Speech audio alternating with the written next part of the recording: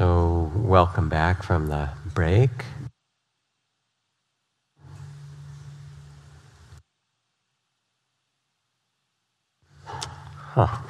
When you come and listen to teachings,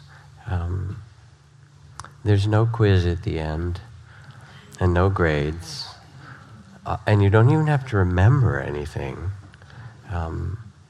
Rather, the invitation is to make the listening its own kind of meditation, not in some weird formal way. You're weird enough without kind of adding to it, but rather to listen and notice if anything resonates in you as true.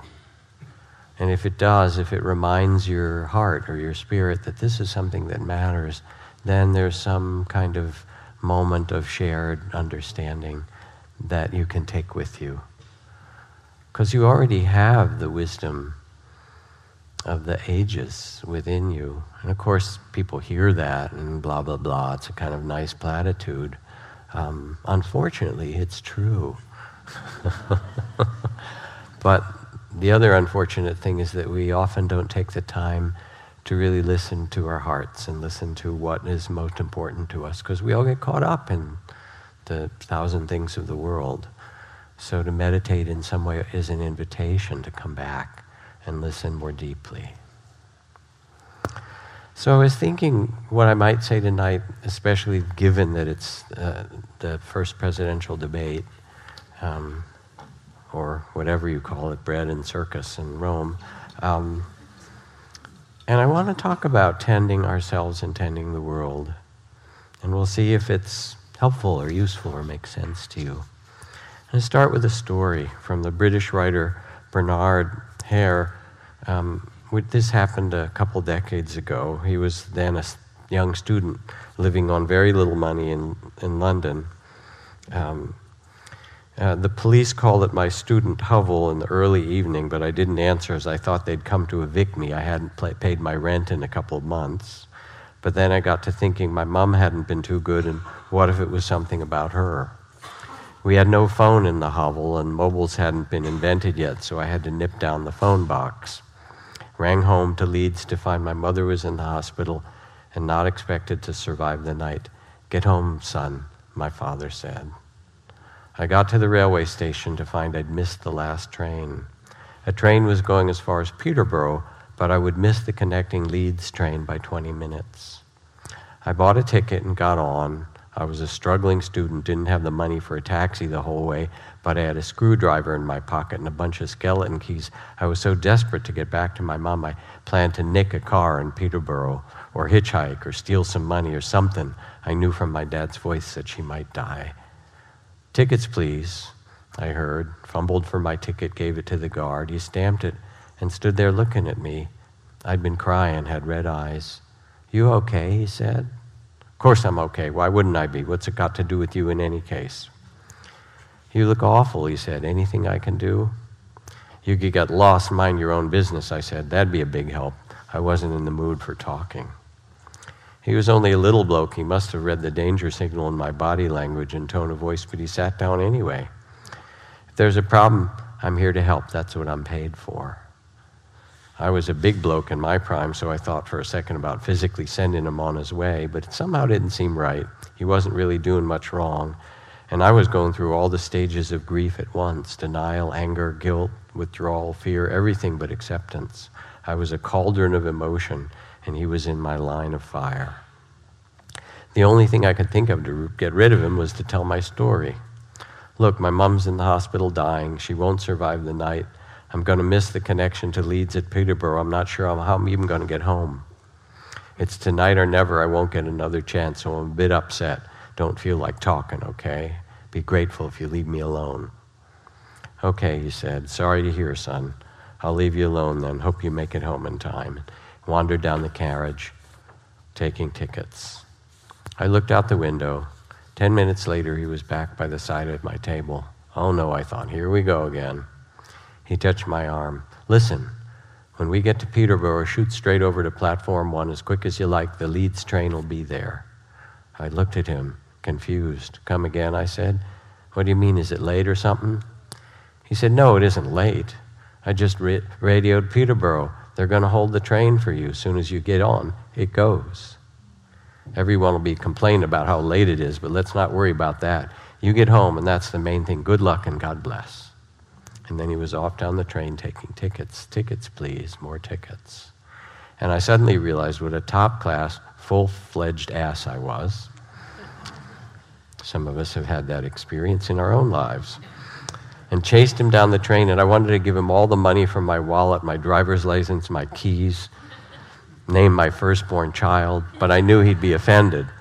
I caught up and grabbed his arm. I just wanted, he said, it's okay. He had a warm smile and real compassion in his eyes. He was a good man for its own sake. I wish I had somebody to thank you. Not a problem, he said. If you need to thank me, the next time you see someone in trouble, you help them out. That will pay me back amply. Tell them to pay you back the same way, and soon the world will be a better place. I was at my mother's side when she died in the early hours of the morning. Even now, I can't think of her without remembering the conductor on that late-night train, and to this day, I won't hear a bad word said about British Rail. My meeting with the conductor changed me from a selfish, potentially violent hedonist into a decent human being, but it did take a little time. I've paid him back 1,000 times since then. I tell the younger people that I now work with in juvenile hall and so forth. And I'll keep on doing it till the day I die. You don't owe me nothing, I say to these young people. And if you think you do, I'll give you the same advice the conductor gave me. Just pass it down the line. So an opening story about a personal moment of kindness and connection. And of course, it is personal, but it's more than personal. Yesterday, I met a couple of people who had just flown back from the celebration and the opening of the new African American Museum in Washington, D.C., which, from all accounts that I've read, is absolutely magnificent. And they were standing there telling me about it. They'd been involved in the building and support for it. And they were weeping as they talked. And they said it is filled with such amazing art and literature and the sense of beloved community, and also the artifacts of tragedy and pain.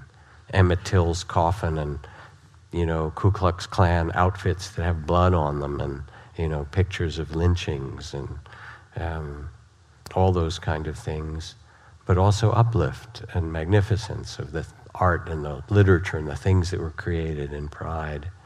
And I thought about the story of one of my favorite reads of these last decades, which is a book called Bury the Chains by Adam Hochschild, in which he describes a group of a dozen folks who met in a tea shop or printer's shop in England in the 1780s and 90s, when slavery was still the major economic engine of the British Empire. That and sugar in the Caribbean and Latin America.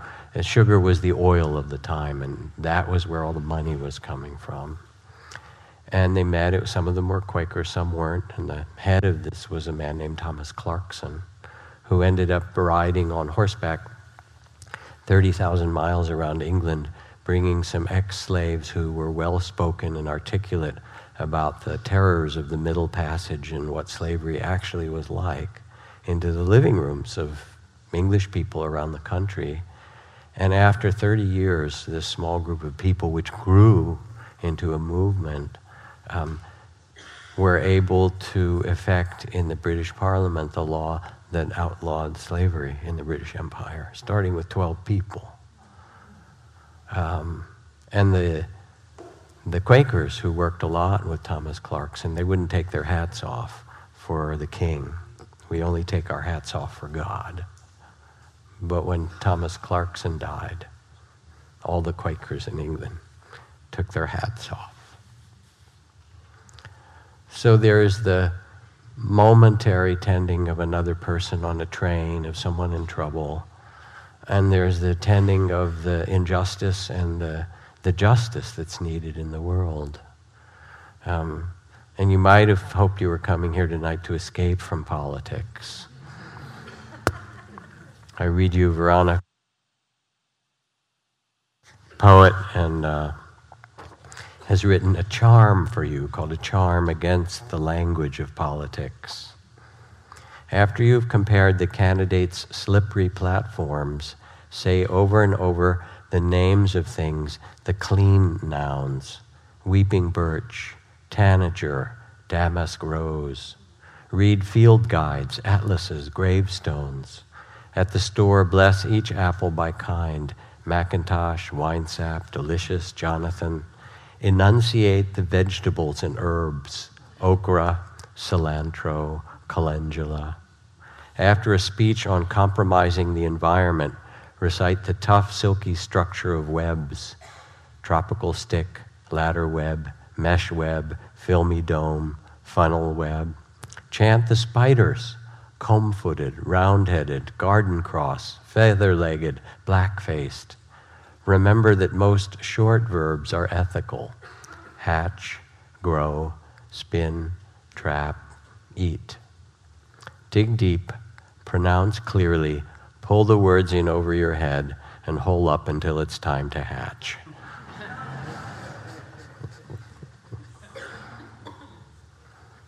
But you really can't escape politics any more than you can escape death or taxes. You'll see. It's coming. Because underneath, in human incarnation, there is suffering. And there's also our care for one another, that they're both true. So when we look at the political world, there's so many lenses we can use it. One of them is it's a way to tend to people's fears and desires and suffering. How do we tend to our suffering?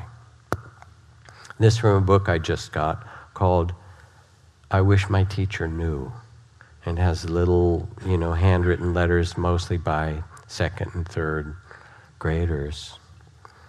I wish my teacher knew that I don't have pencils at home to do my homework. I wish my teacher knew that my mom doesn't sign my reading log because she can't read. I wish my teacher knew that after my mom got diagnosed with cancer, I've been without a home 3 different times this year. I wish my teacher knew that my dad works 2 jobs and I don't see him much. I wish my teacher knew that I get worried, that my little brother gets scared, and I get worried when he wakes me up every night. I wish my teacher knew that I love animals and I would do anything for my animals. I would love to work at the SPCA so I could help animals get adopted. I wish my teacher knew that I'm smarter than she thinks. And you hear this spirit of these little kids. And you also know, I remember teaching this education conference, that yes, it's great to teach STEM, science and technology and, math and all of those kinds of things, engineering and math. But you can't learn math when your parents are in the middle of a terrible divorce and when there isn't money to pay the rent, or when you're worried about the health of somebody in your family and there are no resources. And so part of what politics speaks to is really what we have to tend to as human beings. The suffering that each person carries, no one in this room is exempt from it, and the care that's there in our hearts. Because you hear those stories and you think about that kid.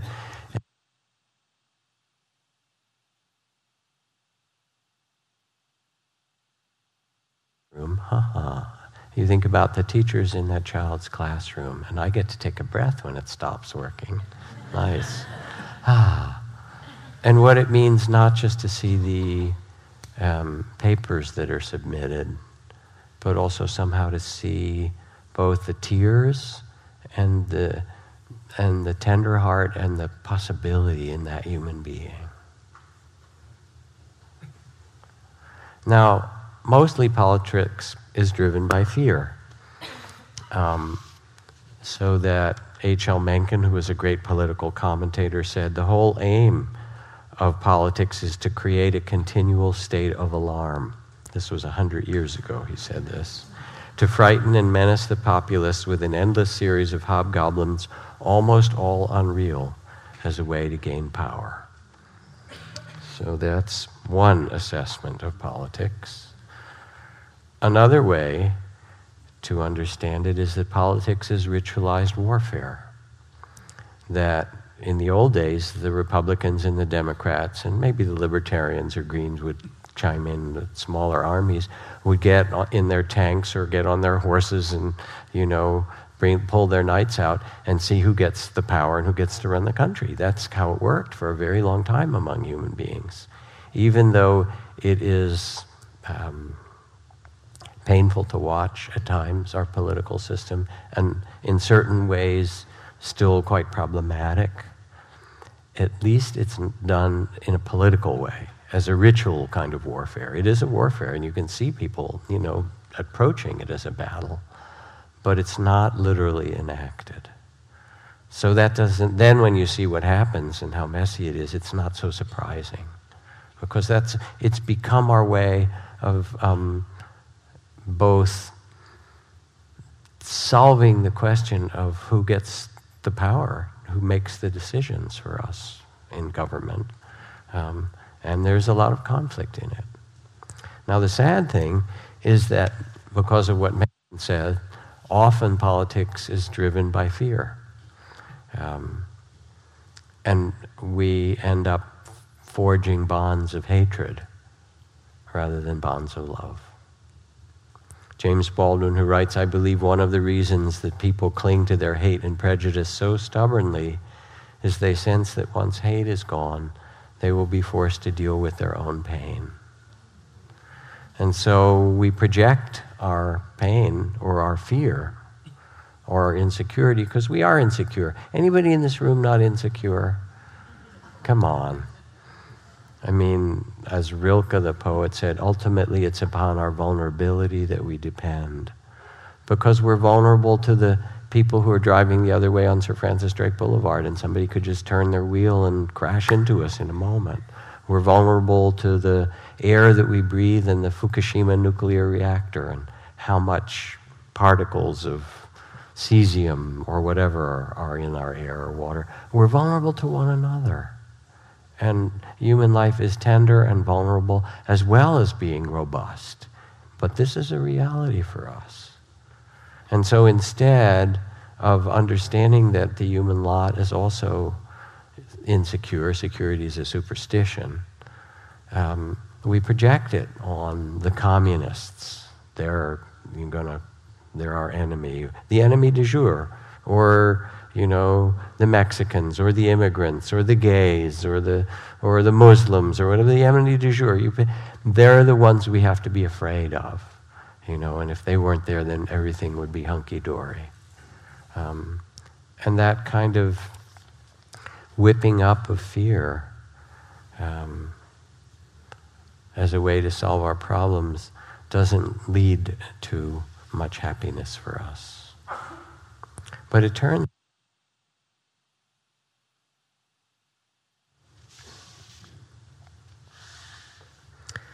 out that there are other ways to meet insecurity, which is partly why we meditate.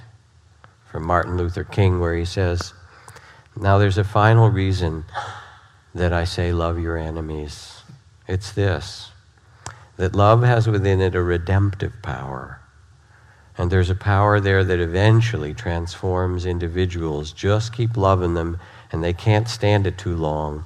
Oh, they'll react in many ways in the beginning. They'll react with guilt feelings, and sometimes they'll just hate you more at that time. But you just keep loving them, and by the power of your love, they will break down under the load." That's love, you see. It's redemptive. There's something about love that builds up and is creative, and there's something about hate that tears down and is destructive. So when I was at the first Buddhist White House leadership gathering last year and gave a teaching, kind of to sum up what we were doing, there were all these beautiful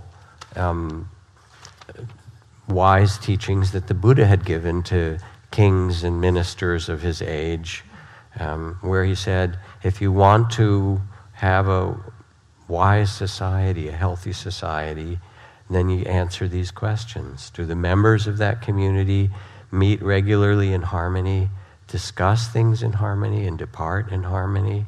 If so, they will prosper and not decline. Do they follow and honor the wisdom of past elders? They will prosper and not decline if they do. Do they tend and care for the natural world around them, the environment? Do they care for women and children and the most vulnerable among them? When they meet, do they treat all community members with respect and dignity? If so, they will prosper and not decline. And do they cultivate their own personal mindfulness and loving kindness so then they can be expected to prosper and not decline? So these are ancient teachings, and you hear them and they resonate, they're beautiful. But here's the interesting part. They're not really a big surprise. We kind of know this, right? But what I was able to say after talking about this and lots of other things at the White House is that these are not just ideals.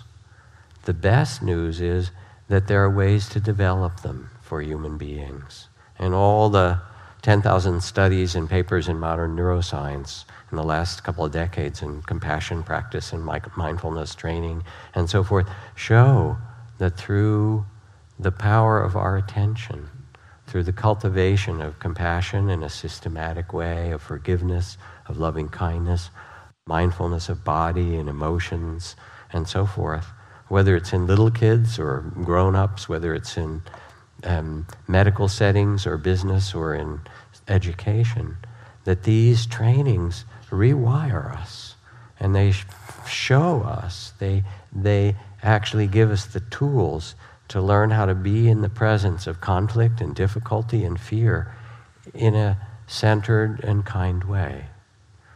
So the beautiful news is not just that these are great ideals, which they are kind of universal across wise cultures, but that you as a human being have the capacity to grow and develop in these just as surely as you could plant a seed in a garden and water it and tend it and let the sunlight and all the nourishment of that, whatever you put to amend the soil, and beautiful things will grow. And it turns out to be true for the human heart.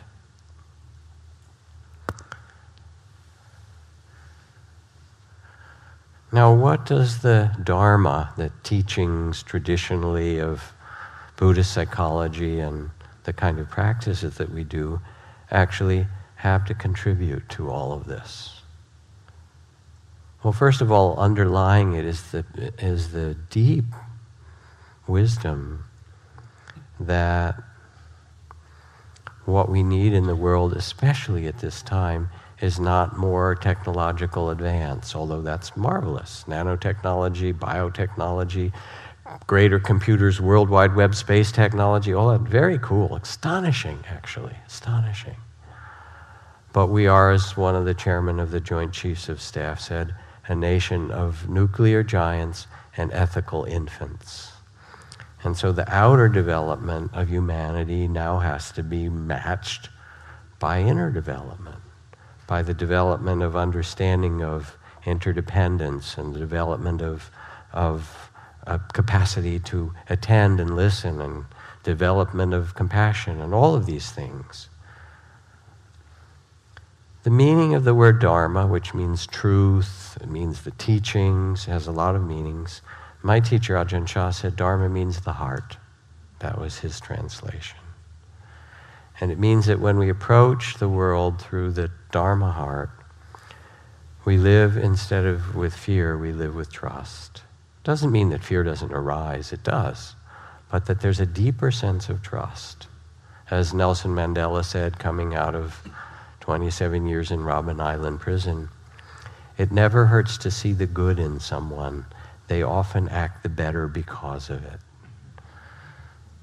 And Mother Teresa's words were, if we have no peace, it is because we've forgotten that we belong to each other, that we're family. So the first thing that the Dharma teaches us is how to quiet the mind and open the heart and begin to listen more deeply to connect with ourselves, to connect with our deepest values, and to connect with one another. And without something like this, we can flail around like a boat without a rudder. Everything that comes that's good and everything that's bad kind of knocks us around each day. But as you learn to practice, and as you undertake this training of presence and centeredness, of loving awareness, as the Tao asks, in the Tao Te Ching, do you have the patience to wait till your mud settles and the water is clear? Can you remain unmoving until the right action arises by itself? Patient with both friends and enemies, you accord with the way things are. Compassion in action and thought, you reconcile with all beings. And so there's something that's offered to us in these practices and in the contemplative dimension of humanity all across the world, in so many traditions, that remind us that there's a different way to live. And when Mahatma Gandhi took one day a week in silence, in the middle of deconstructing the entire British Empire, and there were these huge demonstrations and marches with hundreds of thousands, if not millions of people in India, and battles and all this. And Gandhiji would say, well, Thursday's my day off, I have to be quiet that day. And they'd say, but we need you. And he'd say, you may need me, but I need to listen to something deeper and bigger. And he would get quiet for that day, every week, and listen like a Sabbath that we all need to what he could do that was the purest and the most genuinely helpful and the most honorable with his life. And what a beautiful set of questions to ask ourselves. In the Dhammapada, the verses, ancient verses from the Buddha's time, meditate, live purely, be quiet, do your work with mastery. Like the moon, come out from behind the clouds. The one who awakens shines with a radiance of spirit. Come out and shine like the moon. But first, quiet yourself, quiet the mind, tend the heart, come back to yourself, and let what is beautiful in you, what is beautiful in each one of you, have space to be heard and listened to and blossom and grow. Because who you are, in the end, is spirit, consciousness. There's all kinds of words for it, loving awareness. I mean, how did you get into that human body? You didn't even remember very well, did you? Your parents did something, but whatever, right? They did a lot of things, but that one made you. Who you are is the spirit that was born into this body. And that's what will leave the body when you die as well. If you're not you think you're the, like, kale and pasta that you eat? I mean, that's just not who you are, right? Vegetables and, yogurt. All right, well then maybe I'm my feelings and thoughts. I hope not, really. Come on, they change. You feel one thing and 15 seconds later you feel something else. They're beautiful things, but they're not who you are. You are the witness to this. You are the consciousness that was born into this body. Who you are is loving awareness itself. And when my teacher went to talk to his great master, 50 years more than that ago, and said, I've had all these great meditation experiences and so forth. He found this great master. Master said, oh, you missed the point. Those are just like movies on the screen. The only question is, who's having those experiences? Who are you really? Turn your attention back and become the one who knows, was his expression, the witness to it all. Rest in loving awareness, and then you'll see joy and sorrow and pleasure and pain and gain and loss and, fame and disrepute, praise and blame. Anybody not have those? They keep changing, but there is a space of knowing that is always present and available, that can allow for and contain and hold all things with a tender heart, with compassion and love and awareness together. So I got a new book that just came out a couple of days ago, and friends of mine helped create it, called The Book of Joy. The Book of Joy is a week-long dialogue between the Dalai Lama and Archbishop Tutu. They're old buddies, right? And the principal question in the book is, how can you two, who have suffered so much, Tutu under the apartheid regime and the kinds of suffering in South Africa that were enormous, and the deaths, and the Dalai Lama and the destruction of Tibetan culture and all of those things, and being in exile for more than 50 years. How can you two laugh? How can you two be joyful? What do you have to teach us about this? And as you read it, you just feel their spirit. I mean, I say very often, I think people go to hear the Dalai Lama not for all those great teachings that he does, those fantastic Tibetan teachings that no one quite understands, but they seem really cool, right? Or even the fact that he's this Peace Nobel laureate, political wise figure and so forth. People go to hear him laugh, that he can sit up there after all that he's been through and giggle and laugh, this deep belly laugh, and love life. So they're talking, and he says, they're talking about their age, they're both in their 80s. Yeah, I went to see a German specialist for my knee, the Dalai Lama said, knees. He found my physical condition pretty good, but then he told me my knees were the problem. He said, you're not 18 years old anymore, you're 80 years old, so nothing much can be done. I felt that was really a great teaching. It's very important to think about impermanence. He reminded me I'm 80 years old. That's wonderful. But my friend, you're even older than me. Are you showing off, the Archbishop says. Oh, yeah, he says. He goes on. He said, are you showing off for me in this visit? Something else happened. And the media at the airports, said this was a special occasion. And they said, you must be very happy to have Archbishop Tutu visiting, the Dalai Lama went on. I told them, yes, indeed, I'm happy. I'm very happy I'm receiving one of my very good friends. Firstly, on the human level, he's a very good human being. Secondly, he's a religious leader, a serious practitioner who respects different religious traditions.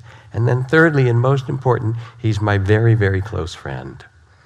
You are flattering me, said Tutu. So then I told them that you often used to describe me as a mischievous person. So I said, I also consider you a mischievous person, and the meeting of two mischievous persons is wonderful. So happy reunion for us, and happy birthday. And they laughed. Thank you very much, the Archbishop said. Thank you for welcoming us. Thank you for this great lunch. And thank you for putting out all those people along the road to welcome us. So you just get the spirit of these two world figures having a good time with one another, and how happy it makes you. So what the Dharma has to offer first is a reminder of who we are. And this leads into a kind of equanimity. It offers equanimity. The Ojibwa saying that's so now many times spoken, sometimes I go about pitying myself when all the while I'm being carried by great winds across the sky. There is a reality that is vast that we are a part of, and we can tune in to this mystery and this vastness. And we know it, again, when we sit quietly, or we take a walk in the hills, or we walk by the ocean, or watch that harvest moon that rose last week in this amazing way, or we sit with someone giving birth, give birth ourselves, or sit with someone who's dying, or make love, which is a wonderful and mysterious, wild thing to do, actually. Kind of strange, isn't it? But cool. Yes, we like it. And it's just, these bodies are really weird, but wonderful at the same time. Or, we listen to an amazing piece of music, and all of a sudden we remember that we're connected with something so vast. And we also sense the ephemeralness of it all, the emptiness of it, which is mysterious. I drove by the house that I had lived in Woodacre for almost 30 years that we sold a couple of years ago. I looked at it, there's a new younger family in it. You know, my daughter's 32 now and married and off working as a lawyer doing asylum and human rights law and things like that. But I looked at it and they'd repainted things, and I thought about all the things that had happened. We got this little bungalow and we put on all kinds of other parts, a new floor and all these gardens and the people who'd come over and the adventures we'd had. No one remembers it. It's all gone, except for me, and I'm just barely remembering it, right? It was there. And my daughter a little bit, but that's it. And my ex, it's gone. It's empty. This whole life and all that seems so real, and then what happens to it? It disappears and vanishes into emptiness, because everything does look, it's back there with the dinosaurs and the pharaohs and, you know, Y2K, remember that? I mean, things appear and then they vanish. And having a vast vision is such a beautiful thing, because in the vast vision you can see the turning of the seasons and the turning of the magic of the spheres of the earth, you know, making its way around the sun. Now we just came through the, you know, turning of the seasons and the last day of summer and the equinox.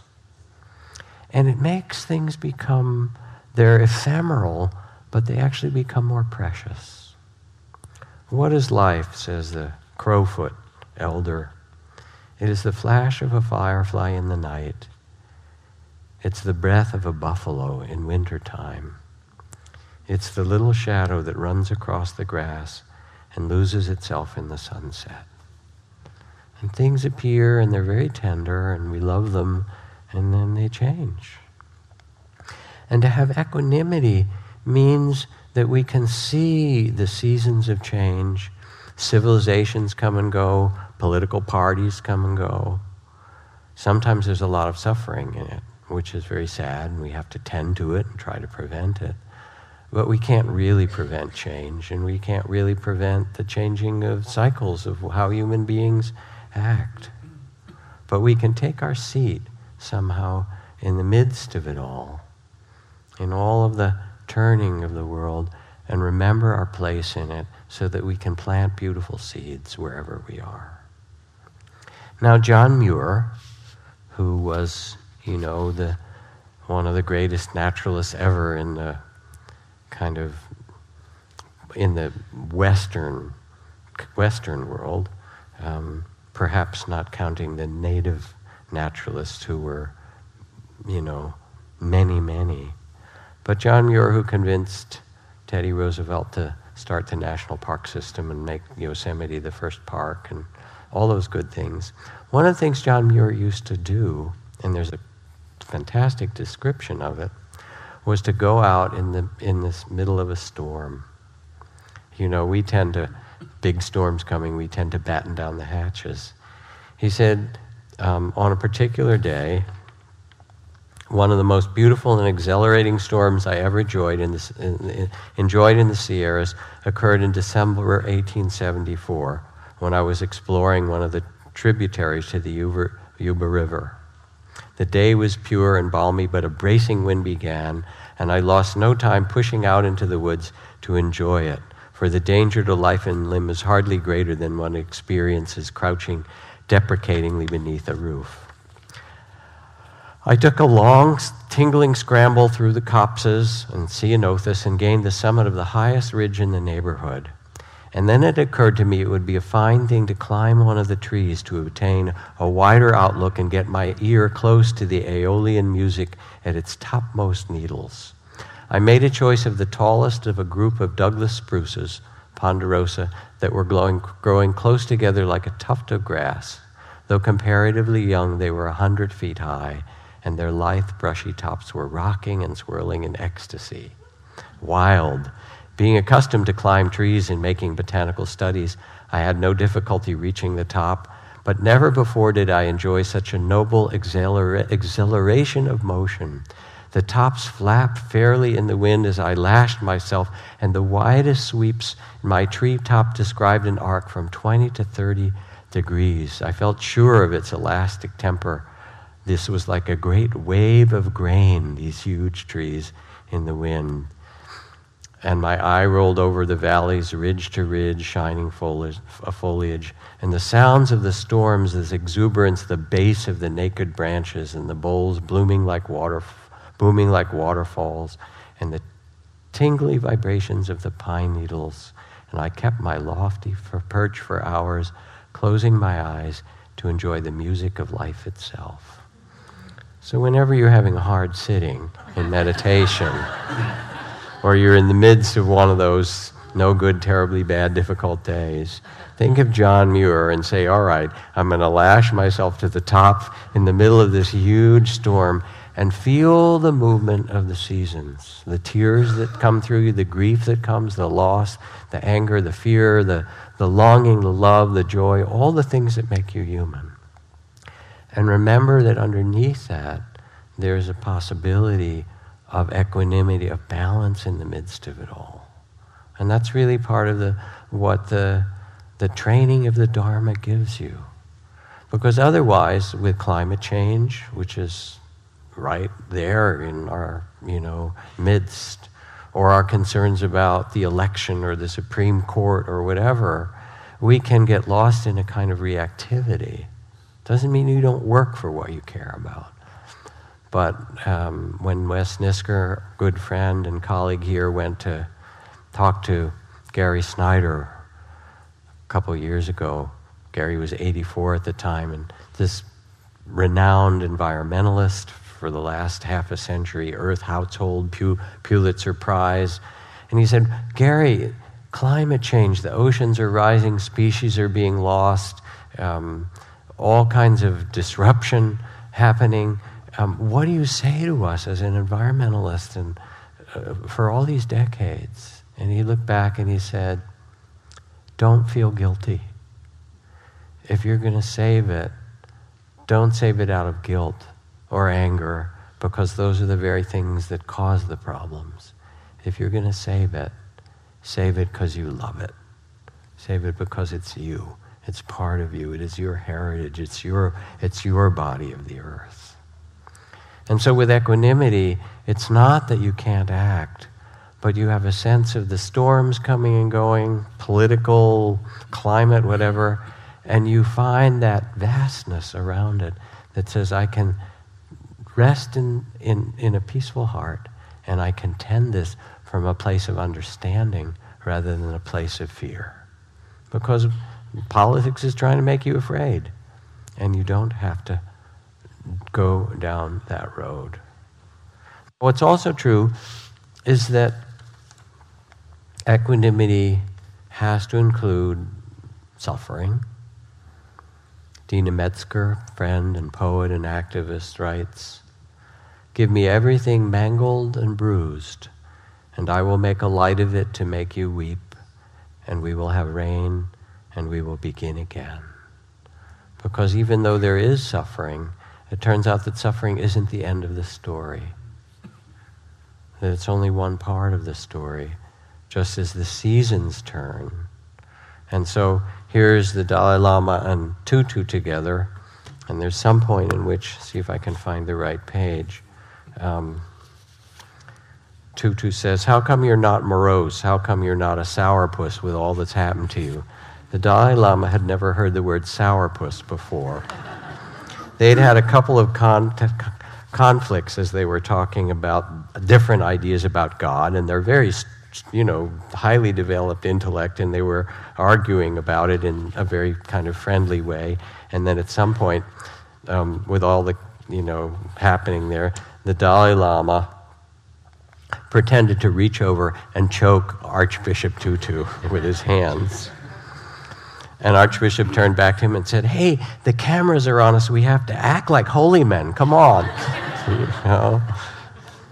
So there's something in this in which he goes on to say, don't be a sourpuss. and they've kind of figured out. There's something in this of equanimity that says you don't contribute to the world through your fear, through your depression, through your anxiety. You actually contribute to the world by bringing your steadiness and your love and your good heart. The other thing that makes equanimity, and the Dharma contributes, is laughter. It's called the laughter of the wise. And I remember one night I was teaching, and there was some Tibetan Lama here I was teaching together, and I was going along like I am with you. And he said, "Oh, I see what you do." I said, "Oh?" He said, "Yeah. You get them to laugh, and then when their mouths are open, you can pop the pill of wisdom in, right?" And so, here's Tutu again talking about laughter, and he says, it's so important to be able to have a sense of humor no matter how difficult things get. I remember one time we came to a township just outside of Johannesburg where the apartheid forces had provided weapons to one group, and they had killed quite a number of people. We were having a meeting of bishops close by, and I was part of those leading the funeral of the victims of that massacre. So imagine, here you are, there's been terrible killing in the community. The people were obviously extremely angry, and I didn't know what to do. Yes, I cared about their grief, but then I remembered a story that had been told about how at the beginning of creation, God had molded us out of clay and then put us into a kiln like you do with bricks. God put one lot in and then got busy with other things and forgot about those he'd put in, and after a while, he remembered and rushed to the kiln where the whole lot was burned to cinders. They say this is how we black people came about. Everyone laughed a little, and then I said, next, God put in a second lot, and this time he was over-anxious and opened the oven way too quickly. They weren't well baked, and this second lot came out completely underdone. And that's how white people came about, and you can see it to this day, But what's true in this is that you can always start again. That here they are in the middle of the suffering of the world, and yet the Dharma reminds us that it's possible, that suffering isn't the end of the story, that it's possible to take the suffering that we're granted or given and use it to develop the great heart of compassion. And that becomes the next gift of the Dharma, that compassion and wisdom can be the response to suffering and conflict. As Abraham Lincoln says, I've always found that mercy bears richer fruits than seeking strict justice. What a thing to say in the middle of a civil war that cost millions of lives and tore the country apart, where there would be so much cause for bitterness. I have always found that mercy bears richer fruits than seeking strict justice. And you remember a few years ago the terrible thing that happened to the Amish community when a shooter went into a schoolroom in Nickel Mines, Pennsylvania, and kept 10 girls in there and began to shoot them and killed 5 little girls, shot at others. And the extraordinary thing was that within hours, the Amish community forgave the killer and his family. News of the instant forgiveness stunned the world almost as much as the incident itself. Many lauded the Amish, but others worried that hasty forgiveness was emotionally unhealthy. In dozens of interviews with Amish people, this person, the writer, says, I discovered something else. Members of the community began offering words and hugs of forgiveness when the blood was barely dry on the schoolhouse floor. A grandmother laughed when I asked if the forgiveness was orchestrated. You mean that some people actually thought we called a meeting to plan forgiveness? As a father of a slain daughter explained, our forgiveness was not our words, it was what we did.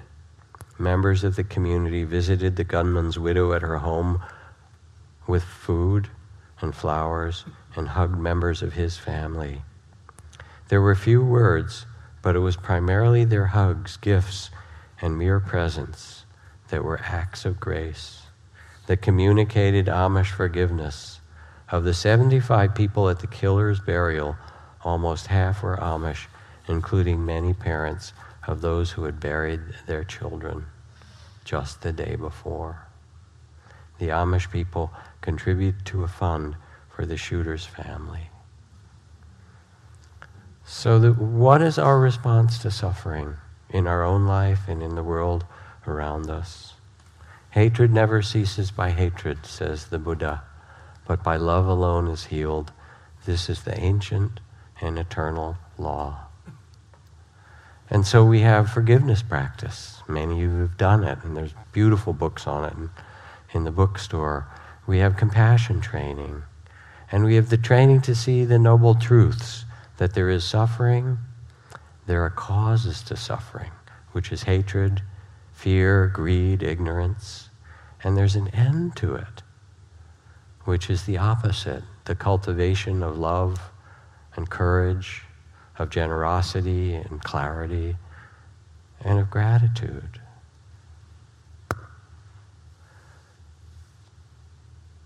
The roots of suffering are a false sense of separate identity. We're different than them. We have to protect ourselves. The roots of love and wisdom are interdependence. We are caught in an inescapable network of mutuality, woven together in a mutual garment of destiny, says Martin Luther King. To see with the heart, which is the Dharma, we see that it's us together. And there comes then tenderness and compassion. Whatever we value, whatever we celebrate, whatever we reinforce in our lives, in our words, in our deeds, and in our politics is what will grow. Here's the Dalai Lama again.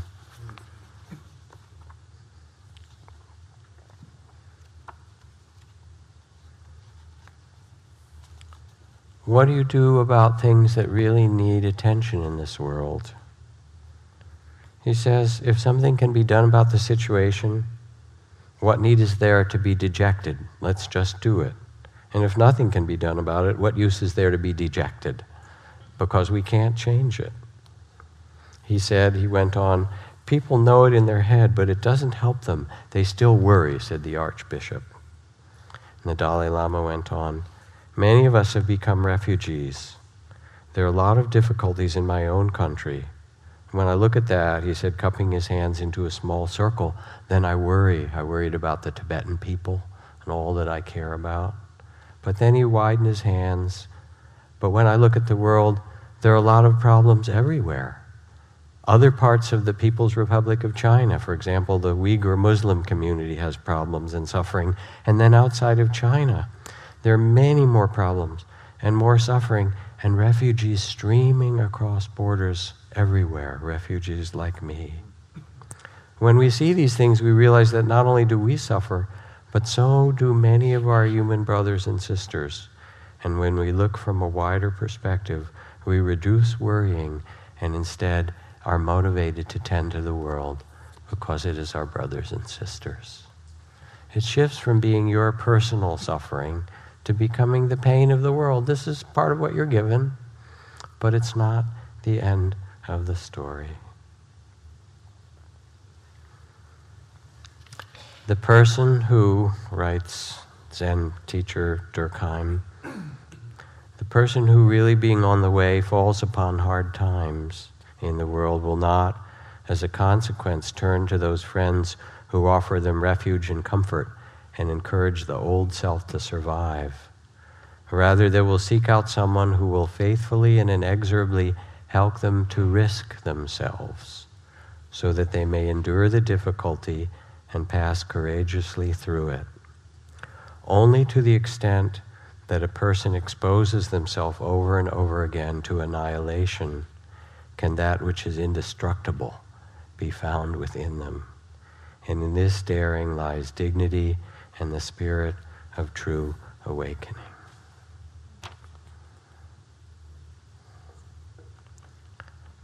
So trust, equanimity, a steadiness of heart, a wisdom that sees that suffering is caused by greed and fear and hatred and confusion, ignorance, and that suffering is ended by love and clarity and understanding and generosity. We know how to do this. The development of compassion, especially in conflict. When you're in conflict, the question to ask of the other person in your heart, you don't have to say it out loud, what are your fears?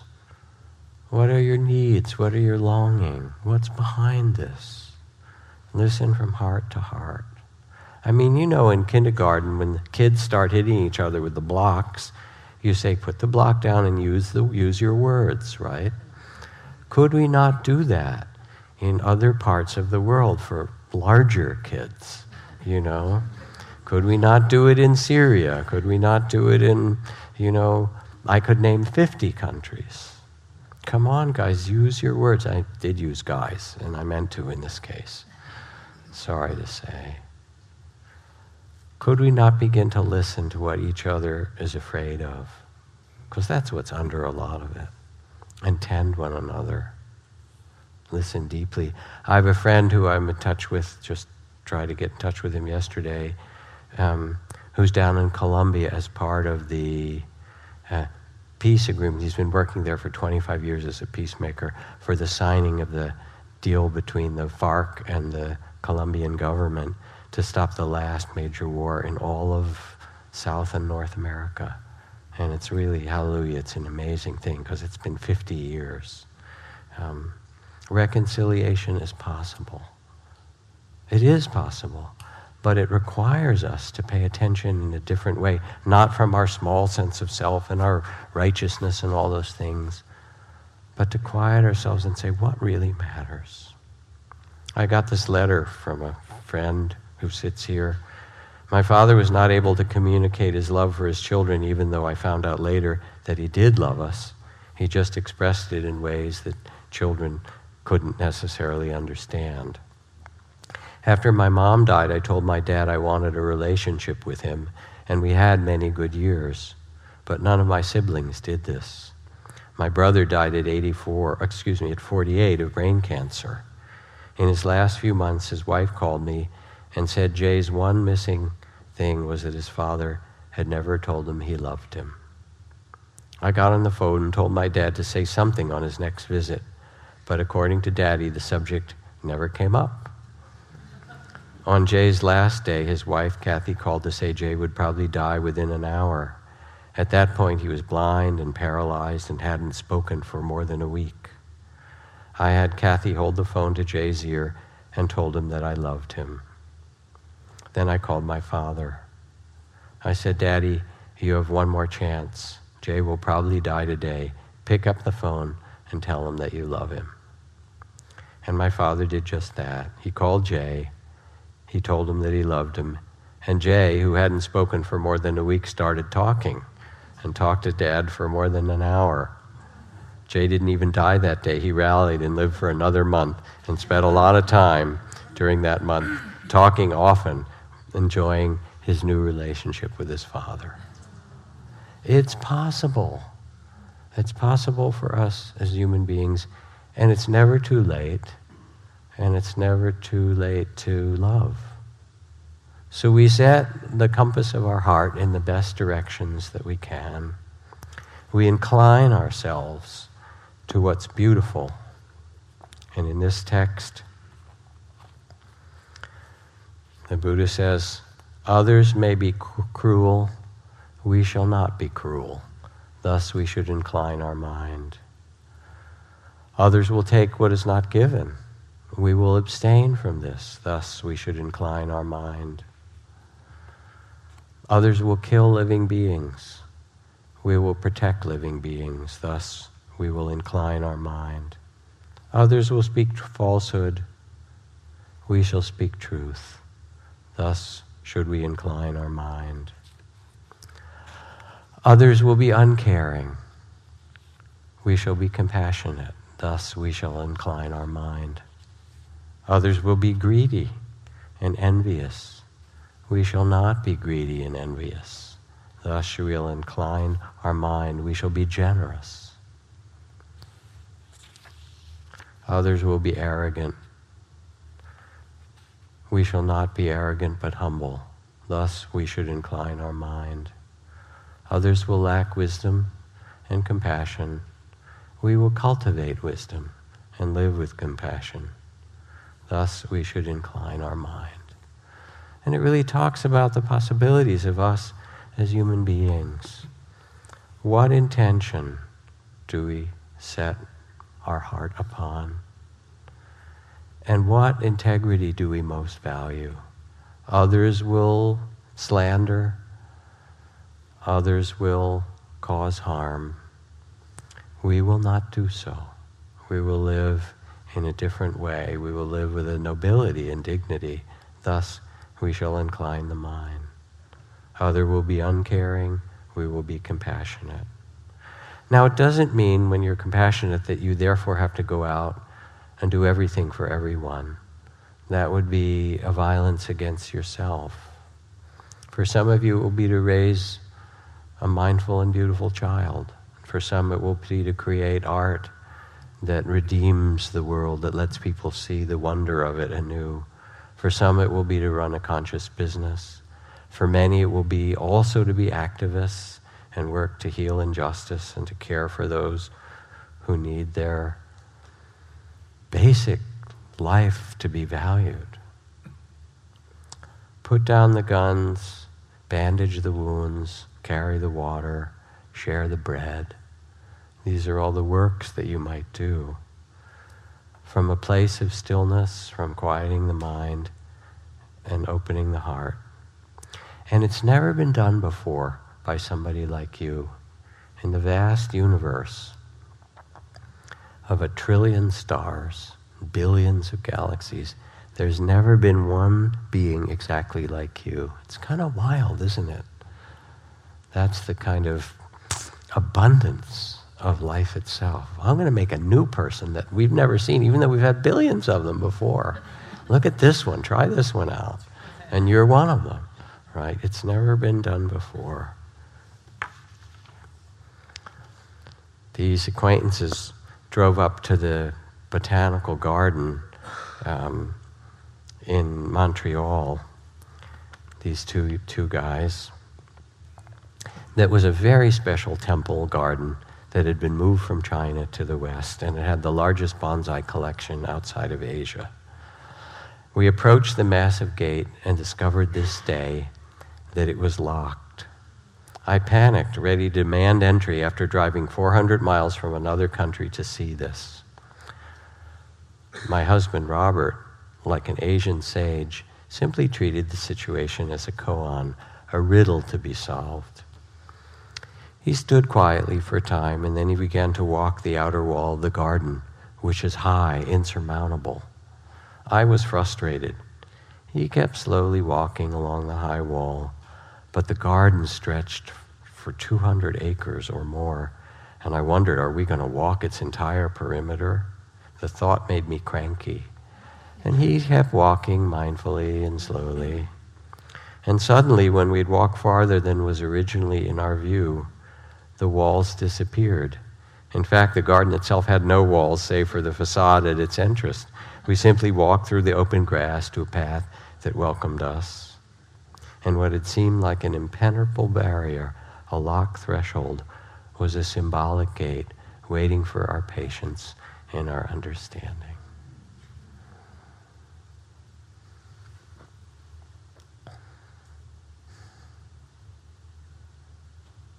I hope somehow in these words and in our sitting together. Thank you for listening. To learn how you can support the teachers and Dharma Seed, please visit dharmaseed.org/donate.